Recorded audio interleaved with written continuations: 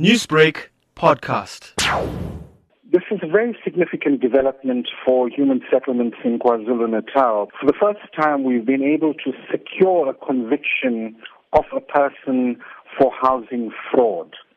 Now, the essence of this is that an individual went about collecting money from people on the promise that he would be able to get them houses. He was masquerading as an official acting on behalf of either the municipality at eThekwini or the Department of Human Settlements and Public Works in KwaZulu-Natal. So these were false claims that he kept up the ruse with, because he was even calling the meetings close to our office premises in Mayville. And we received a complaint at MEC Ravi Pillai's office and immediately set about investigating that with the South African Police Services.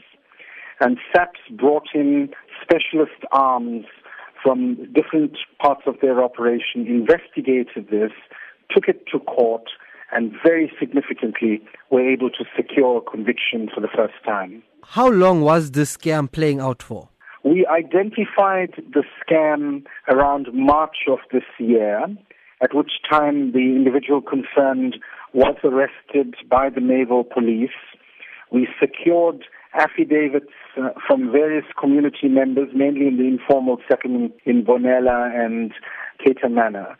How much money were people scammed out of?